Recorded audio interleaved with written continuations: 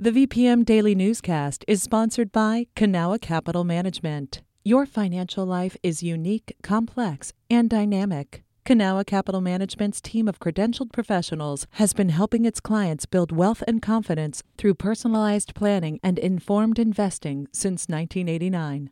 Learn more at cancap.com. That's KANCAP.com.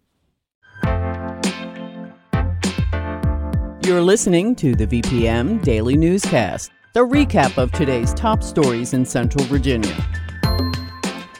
From the VPM Newsroom in Richmond, I'm Benjamin Dolly. Structural racism and sexism at Virginia Military Institute were heavily scrutinized in 2020 and 2021, leading to leadership changes at the school. In Sounds Like Hate, a podcast from the Southern Poverty Law Center, Jamila Paxima and Yvonne Laddie explore how VMI's Confederate roots are felt by the students and graduates of today. Patrick Larson spoke with Paxima last week. Hi, Jamila. Hi, Patrick. It's great to be here with you. Season 4 of Sounds Like Hate examines the places in our culture where white supremacy manifests. In beginning work on this season, what made the story of VMI an important example?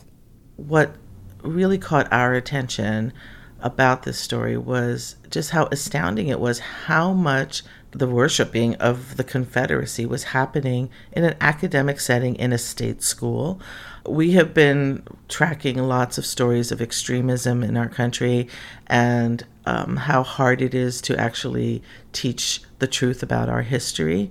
And VMI ended up having so many examples of places of and opportunities of change and growth that it intrigued us to take a look at.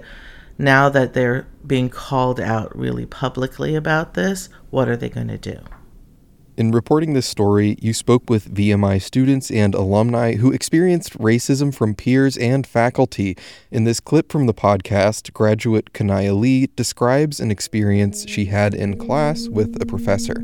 She looked at me and then she laughed and she said she wasn't sure on if she should share the story or not, and then she went to tell the story. So she started that like she was from Ohio and her dad was a high-ranking member in the KKK. Lee and other students attempted to address problems by engaging the school publicly or privately. How would you say VMI responded? When she tried to anonymously complain about this teacher, which was very difficult as the only Black person in this class, right?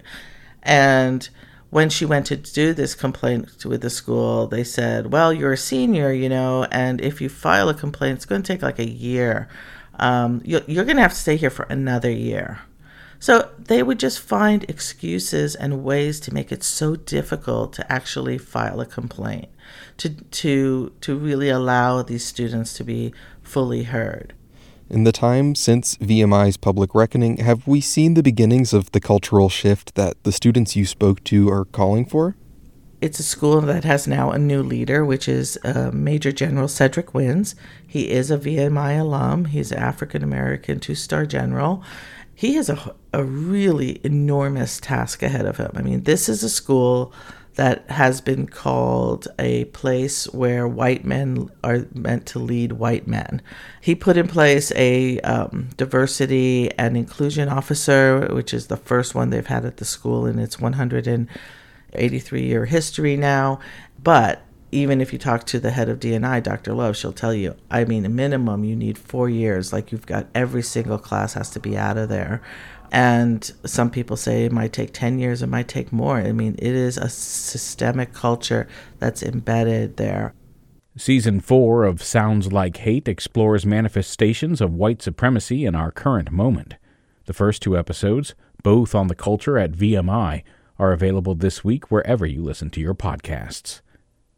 This story was produced with assistance from the Public Media Journalists Association Editor Corps, funded by the Corporation for Public Broadcasting, a private corporation funded by the American people. This has been the VPM Daily Newscast.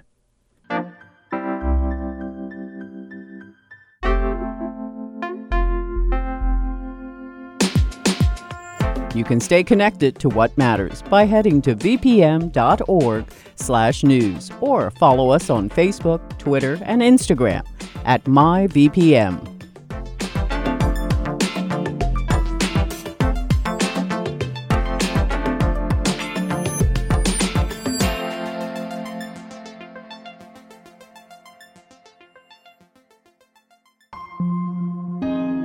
VPM. I'm Rachel Martin. You probably know how interview podcasts with famous people usually go. There's a host, a guest, and a light Q&A. But on Wildcard, we have ripped up the typical script. It's a new podcast from NPR where I invite actors, artists, and comedians to play a game using a special deck of cards to talk about some of life's biggest questions.